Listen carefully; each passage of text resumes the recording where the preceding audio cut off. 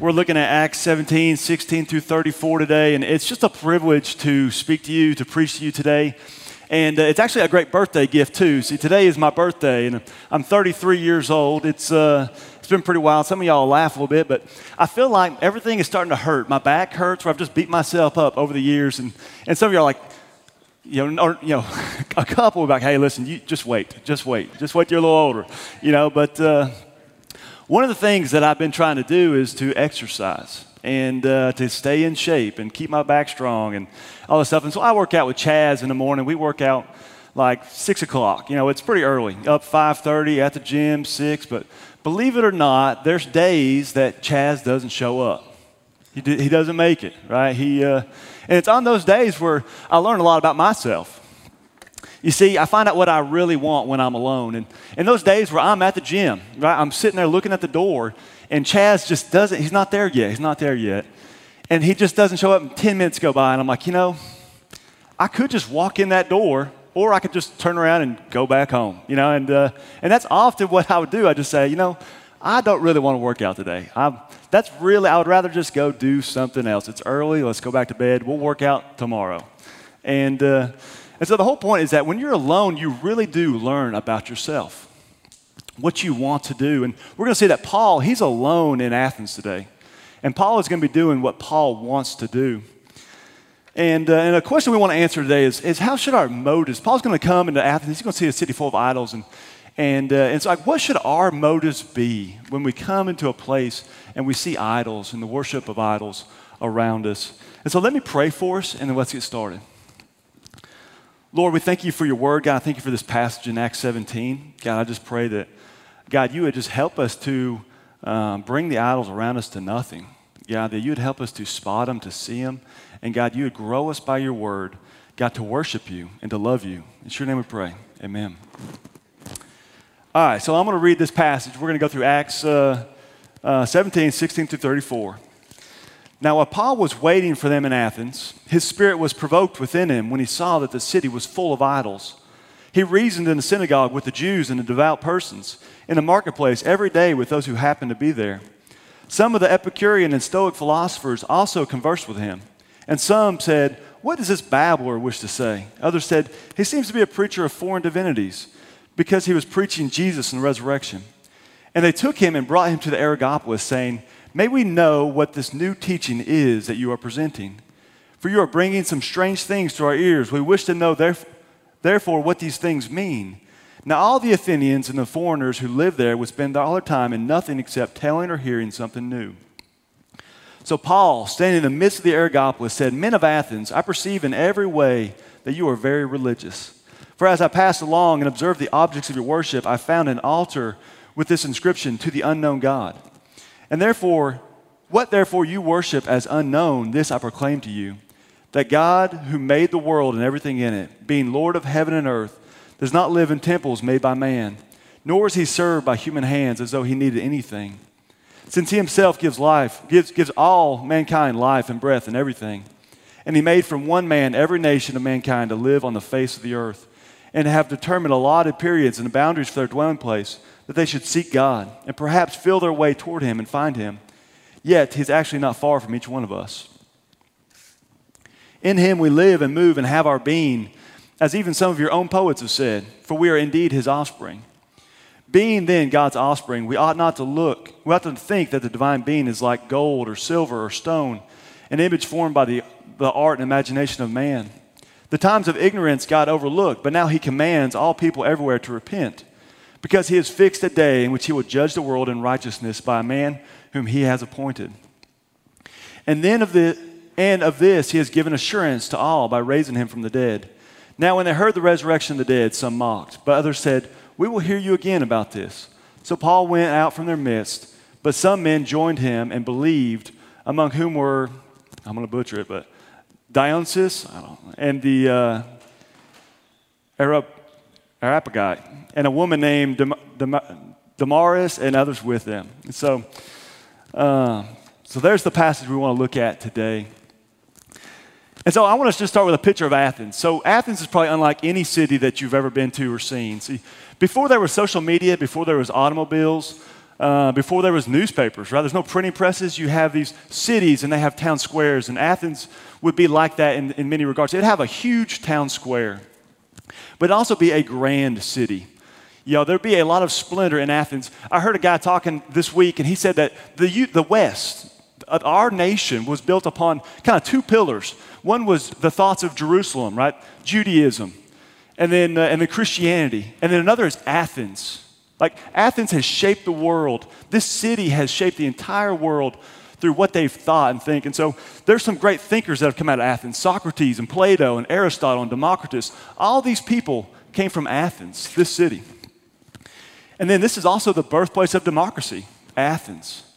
And so in this city, it is like I said, it is a grand city. Somebody called it the intellectual metropolis of the Roman Empire. See, Rome was a great city, but Athens, this is where all the deep thinkers were. These were all the thoughts that would trickle throughout the empire. These are the greatest minds in the world right here in Athens. And it featured this place called the Acropolis. And what that is, in Athens, there's a hill that overlooks the whole city. And on top of this hill, there's a Parthenon where that houses the Greek god Athena. And then there's a flat that overlooks everything. And this flat is a place where the whole city would come up to and listen to talks. It says that the Athenians and the foreigners, they would spend all their time in nothing except hearing or telling something new. That's what these people love to do. They love new ideas. And so Paul comes on the scene, and he sees that the city is full of idols. That's the first thing he notices. It's full of idols. And the text, it should be that the city is full of idols, swamped with idols. There's thousands of idols in Athens. There's a quote I kept coming across, and it said that it was easier to find a god in Athens than a man. That's how many idols were created in Athens. And I imagine that they would have been beautiful idols. It would have been incredible craftsmanship, right? Like, this is a grand city. I don't know if you've ever been to the Parthenon in Nashville, but if you ever see that building, right, you see all the gods they've carved out of stone, you're like, wow, that's incredible that they've made those things. And so in Athens, in the Roman and Greek gods, something to understand is that all the gods had their own domain, right? Athens, the Athena, her domain was wisdom and war. So if you were going to war, I guess you'd be praying to her.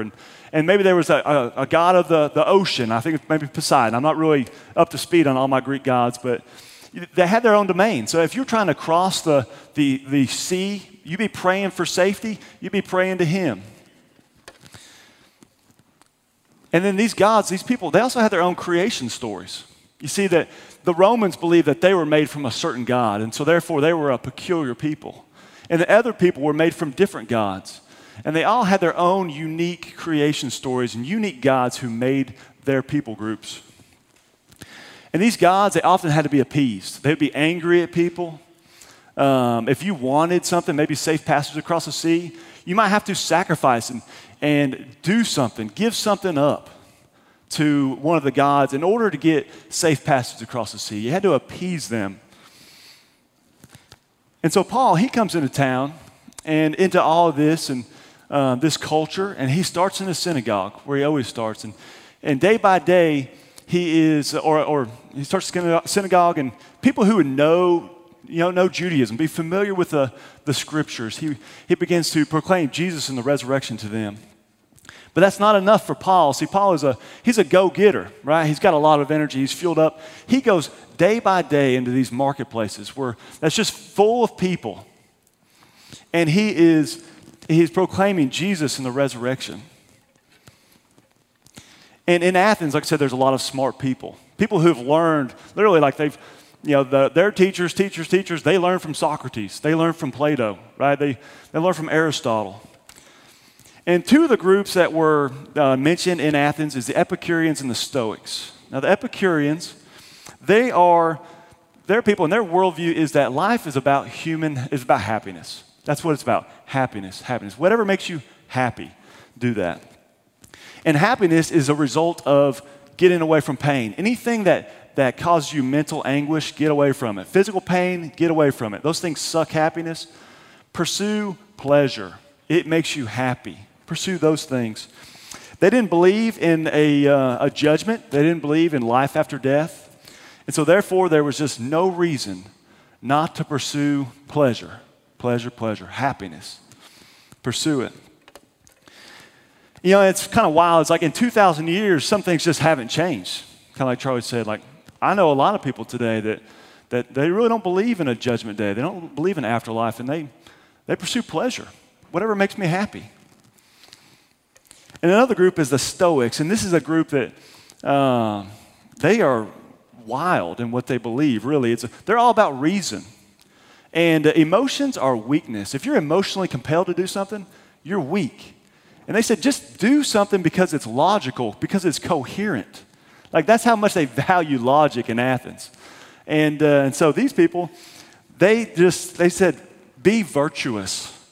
Okay? Be virtuous. You'll be happy if you're virtuous. And so they were, they didn't know if there was life after death, but that's kind of what Paul was bumping into. These two groups of people, these two different worldviews. And these guys, they did what they did what normally people do. When Paul is going to come and he confronts them, right? He's going to oppose their worldview. And these people do what basically we all do is they call Paul names, right? They call him a babbler. And so one of the words they called him is a seed picker. That's what babbler means. It's not like a baby's babbling, blah, blah, blah. It's a seed picker. And I thought, seed picker, that's kind of a wild term, but it's really a derogatory term for Athens. See, in a city that values logic in a coherent worldview, a seed picker is somebody who picks and chooses different ideas, right? Doesn't have a consistent worldview. It'd be somebody today, I think, as a Christians who say, hey, I'm pro-choice, right? Two opposing worldviews that they contradict each other. They don't mesh. And so the people of Athens, they value a coherent worldview. And so they slander Paul. But eventually, Paul is proclaiming the gospel day by day. And he won't give up. He won't quit. Anybody who will talk to Paul, Paul continues to reason with them, to speak with them. And after enough time, they invite Paul to speak to the entire city of Athens. They say, hey, he does have something to say. And so they bring him to Mars Hill. And Paul is speaking not only to the entire city of Athens, but this is Athens. This is kind of like the leader of the world, of the Roman world, this city. And Paul stands up before him, and like I said, he's going to contradict their views, right, their beliefs. And he's going to do it without apology. He's going to be confident, loving, caring, courageous, and yet he's still all alone. He's got nobody that's got his back. Nobody is pushing him on and encouraging him. He's alone. In this address, it would probably have been hours, but what we have in the Bible is just a quick snippet, right? 2-3 minutes long. But this address probably would have been hours, so this is probably an outline of kind of his talk, what he said. And so he stands up before this city, and he says, hey, I see that you're a spiritual people, right? He kind of compliments them a little bit. I see that you're spiritual. But you know what? I found that there is this altar in this city, it says, to the unknown God. And that's kind of like a confession of ignorance to a degree. See, when there's so many gods and you have to appease them, you don't want to leave any gods out. But they don't know all the spiritual domains, so they're kind of like, hey, just in case there is a God out there that we don't know, don't fully understand, let's make this altar to this God. And so Paul he's basically saying, hey, listen, what you don't know, I'm going to tell you about this God. And Paul is reframing the thoughts of the people that he's bumping into. They call it pre-evangelism. It's before Paul can get to the gospel. Paul has to reframe their foundation, their view of God. See, that way he's not passing people in the night.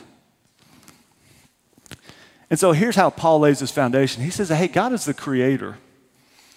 There's not many gods, but there's one God, the exclusive God. And there's no need for temples. See, they cannot contain God. God is greater than any temple. And God is not served by human hands. See, he doesn't need mankind. He doesn't need people to serve him, to appease him. He doesn't need our praise. He gives everything to everybody.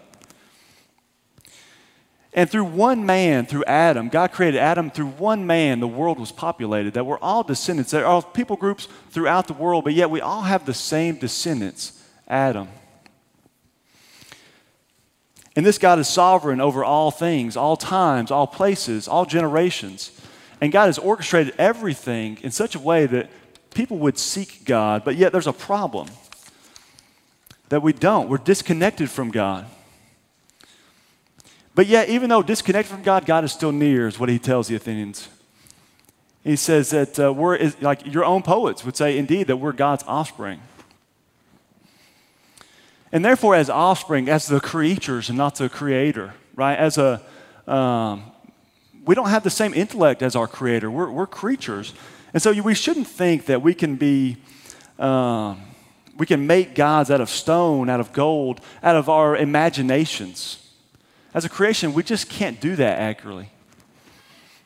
And so these gods around you, they're no gods. And God is calling you to repent. And on Judgment Day, he said there's going to be a day of judgment. And Jesus is going to be this judge that is going to judge you.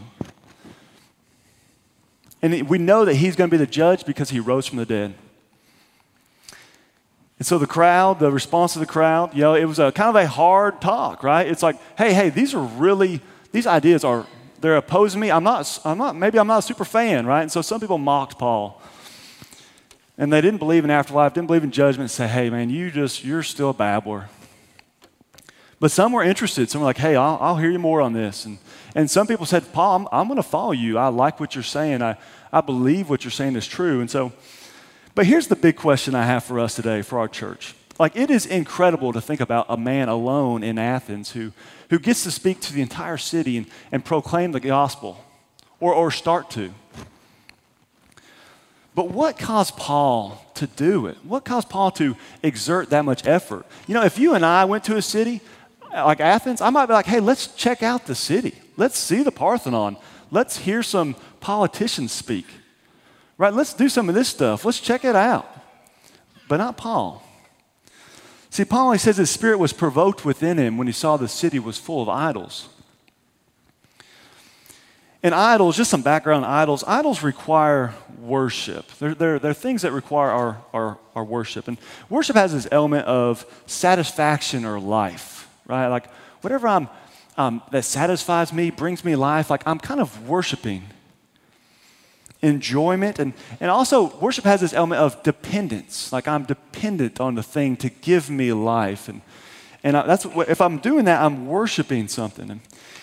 And God says that if you worship something that's not God, if you dethrone God, then it's an idol.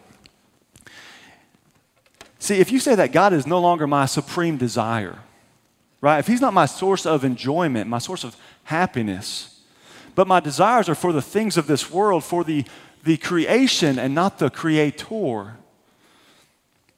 And if I submit myself to the creation, to acquire the creation, have the creation, to find my happiness there, it's an idol. It's a worshiping and enjoying the creation over the creator. And it's a dismissing God. See, everything in this world when God made it was to reflect back to God. And so everything we receive from God, all the good gifts that we were given, is to say, God, thank you.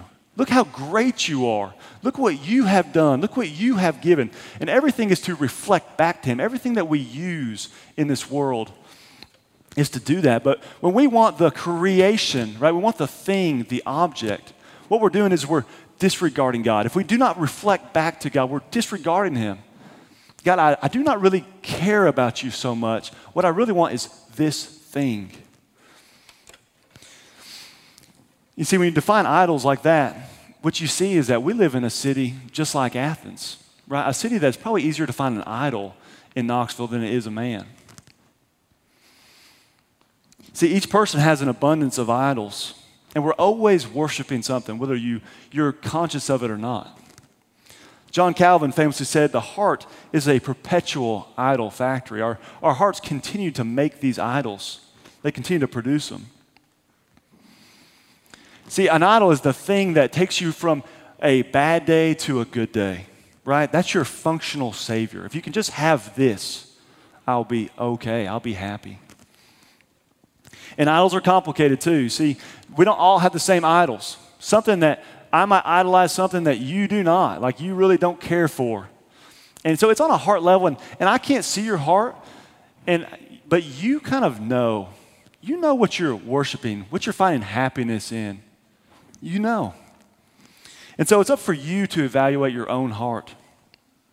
But I was just thinking some of the idols that commonly pop up in my heart is idols like, I depend on my friends' acceptance to make me happy. If I have their acceptance, then I'll be happy. And it leads me to never contradict my friends, never oppose them, even when they're wrong, because I want them to accept me. Or if I have plenty of money, right? If I have a financially free retirement where I can just do what I want to do, buy what I want to buy, I'll be happy.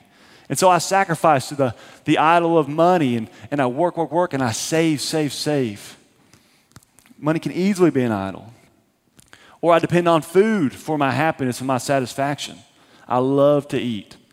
I love to eat a quart of ice cream. I'll sit down and eat or maybe not a quart, a half gallon or whatever the small things, medium size. Like I'll eat the whole thing after dinner. I love to eat, and it can easily be I find my satisfaction in just the food that I eat, and it doesn't reflect back to God. Or what about my family? Our family, all the good things that God gives us can easily be idols if they don't reflect back to God. And so my family, if I'm trying to hoard my family and protect them, and heaven forbid that God afflict them in anything, with any trial, cause any pain to my family, or really heaven forbid that they go be missionaries and move away, right? I begin to idolize my family. They become my source of happiness. And so idols is this, I would say humanity's one of humanity's greatest problems is that we worship idols and not the Creator. So how do we deal with these idols? Well, I think idols kind of fall in two camps in this world. One is the respectable idols, right? Hey, he loves to work out, right? It's good for him. Or, hey, he loves to work on cars or whatever it is, right? There's some things we say, hey, that's really probably not hurting anybody. It's okay to just love that. There's not a lot of enjoyment in this world. There's a lot of pain and hardship. So if it makes you happy, go ahead and do it. Yeah, I respect that. But then there's the not socially respectable idols, things like addictions and drugs. And if you know somebody who's an addict, right, and they're maybe doing some heavy drugs, and you're just like, hey, man, I know you're looking for satisfaction. You're looking for your happiness in these drugs, and you're submitting to them. You're continually going to them, but it is destroying you. Like it is wreaking havoc on your life. This is not good. What I kind of see is that as you try to help somebody, right, and they keep returning to their idol, keep returning to whatever the addiction is, you begin to be like, hey, you know what? I just wish so and so would just be more like me. Like, just don't do it, right? Don't touch it. Stay far away from it. And what you begin to develop is a contempt for the situation, a contempt for the people who take drugs and are addicts. And you're like, hey, they're just, maybe weak-minded. Maybe they need to be stronger.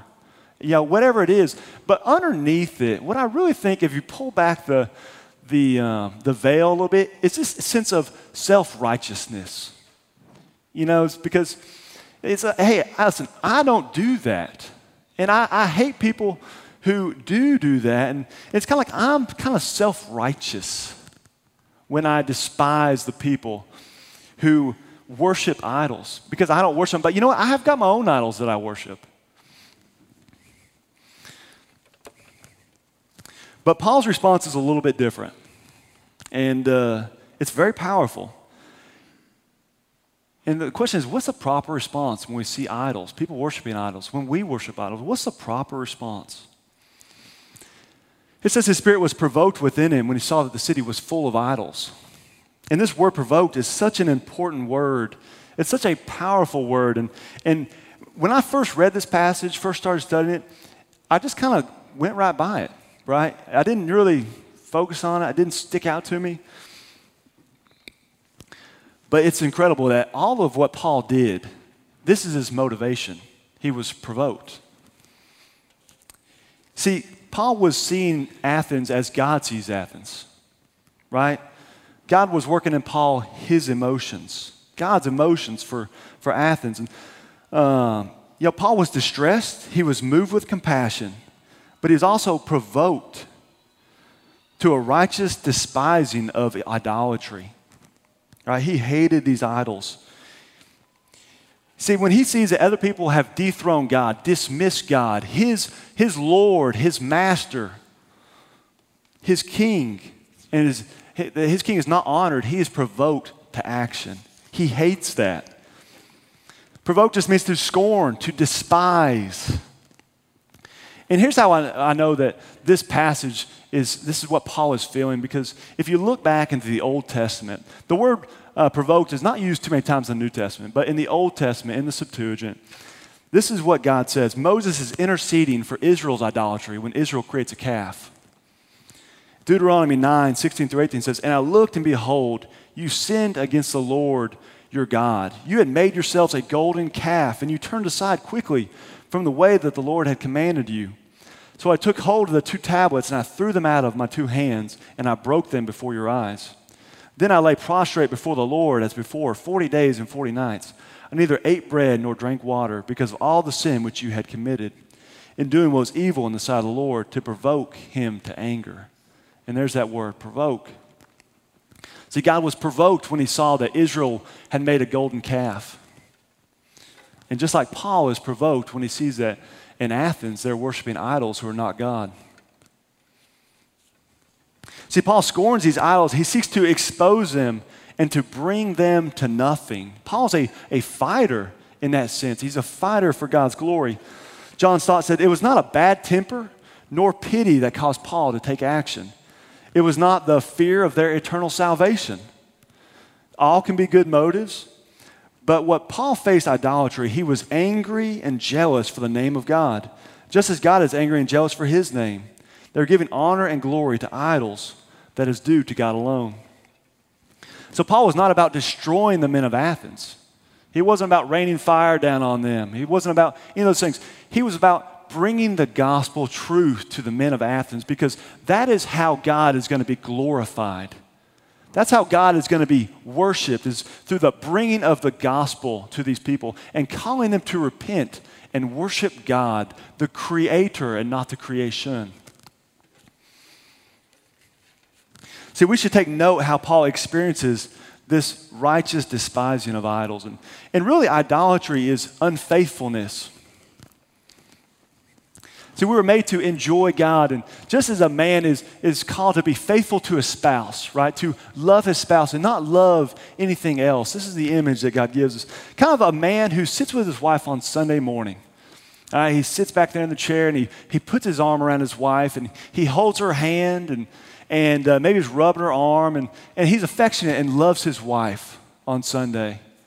But on Monday, he says he's going to work, and he doesn't go to work, but he begins to have an affair and sleep with other people in the city.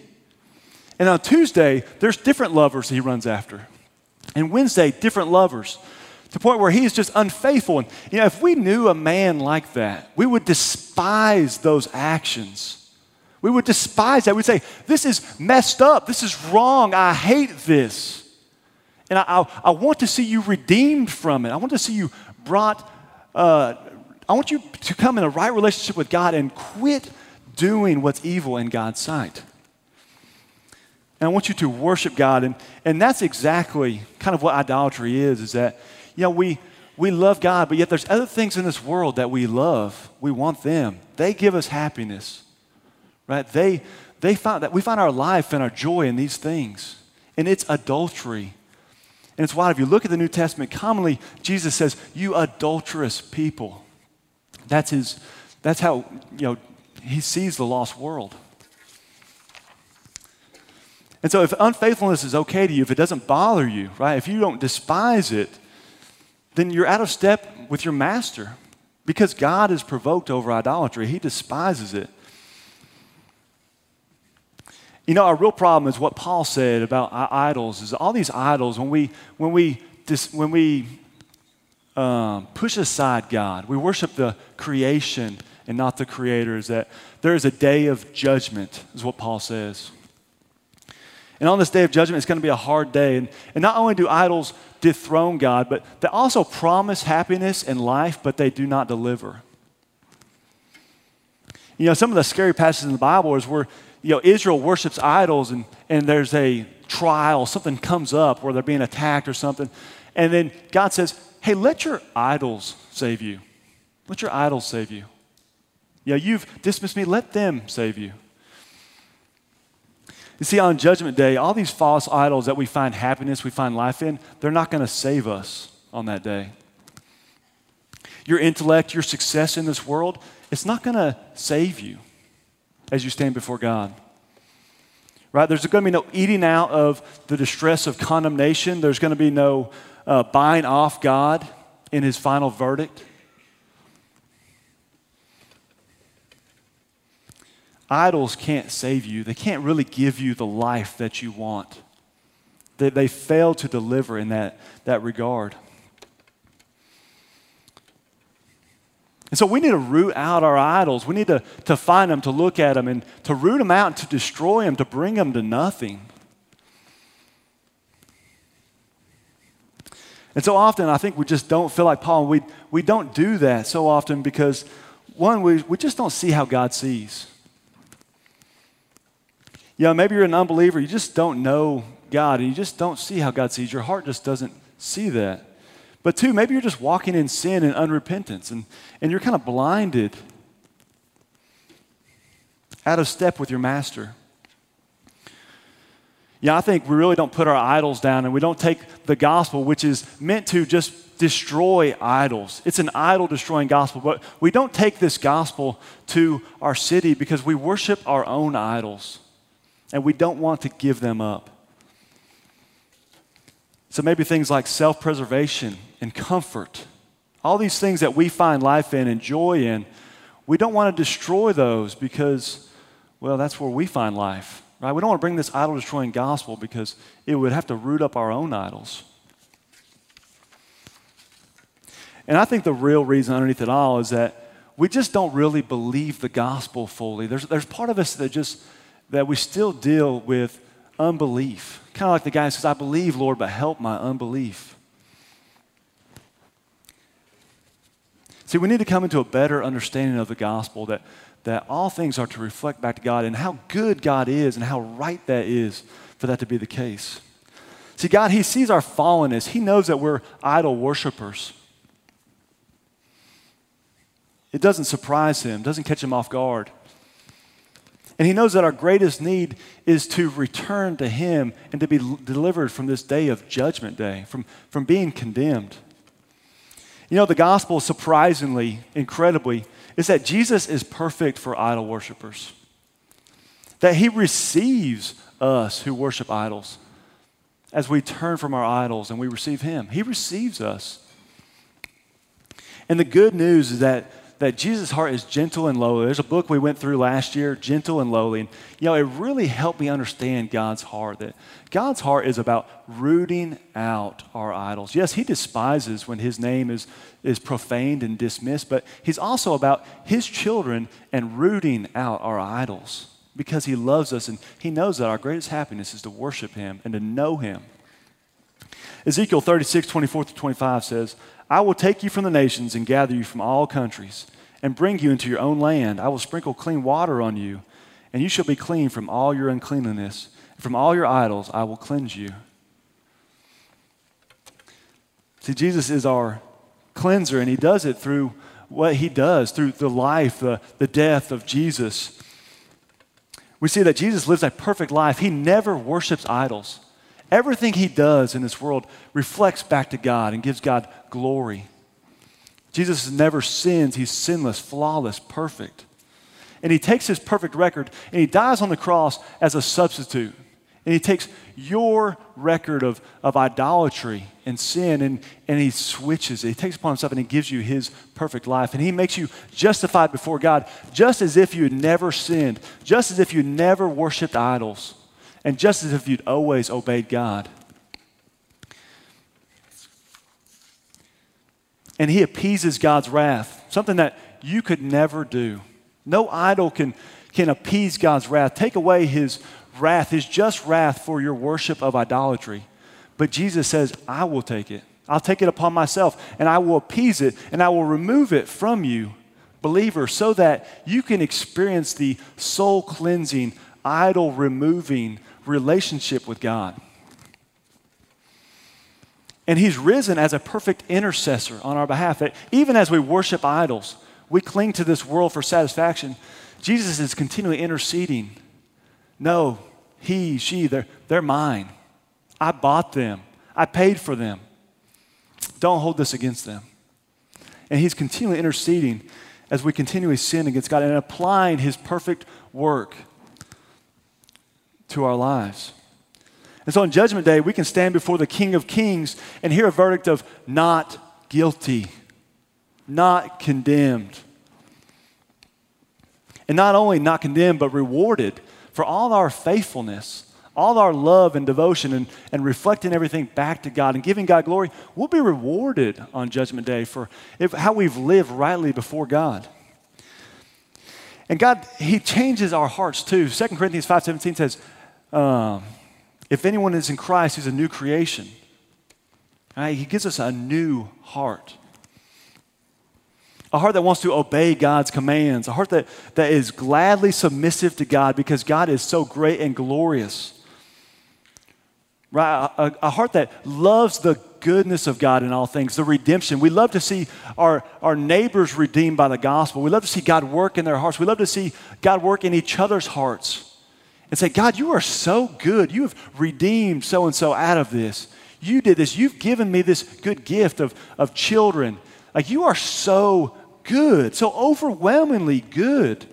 Hearts that love and worship God. Hearts that desire love and peace with God. Right? Truth. Hearts that make much of God.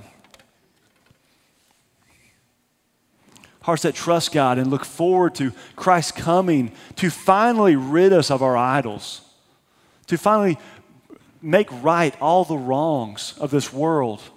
A heart that loves that. And really a heart that, the gospel produces a heart that begins to delight in God. Psalms 37:4 says, delight yourself in the Lord and he will give you the desires of your heart. And it's the idea that believers, we're learning to delight in God and want more of God. And then on a day of judgment, what we get is we get what we're delighting in. We get more of God. That's our reward in heaven is more of his goodness, his greatness, his glory. You get your desires. Delight in God, and you get them. God says you're going to get them. Come and delight and take heart, take courage. It takes a lot of courage to put down your idols. To say, hey, these things give me a lot of joy and satisfaction, but you know what? I need to glorify the Lord and not cling to these. And so I got to start thinking, how is God glorified? That's kind of my new frame in which I view this world. And we're going to live in a constant struggle of our hearts. And it's not going to go away. I think our flesh remains, and this battle remains. Will we worship the creation or the Creator?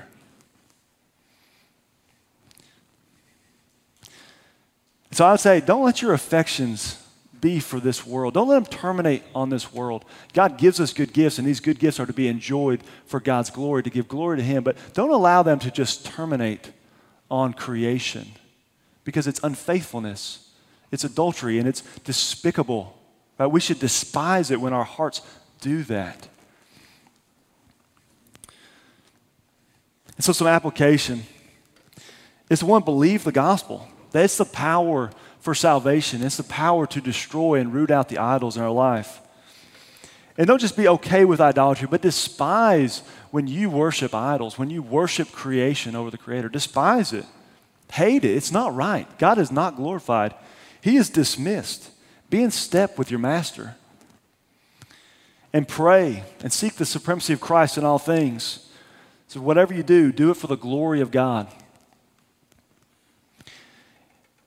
I like these next two is take a regular Sabbath. Take a step back from the world. One day a week, just step back and see if you can put down the things that you've been doing all week. You know, for me, it's investments. It's like, hey, I got to just back up a little bit, and I'm not even going to look at them on Sunday. They might drop off a cliff, but I got to take a step back and see if I can take a step back from all the things that I'm trying to do and accomplish. Help you evaluate, are these things idols? Can you take a break? And I think last is be mindful of heaven. And this is a new one for me. Be mindful of our future with God. You learn what the Bible says about heaven and our hope of heaven. Allow that to empower you to realize that, hey, your idols are actually rubbish compared to heaven. They're rubbish.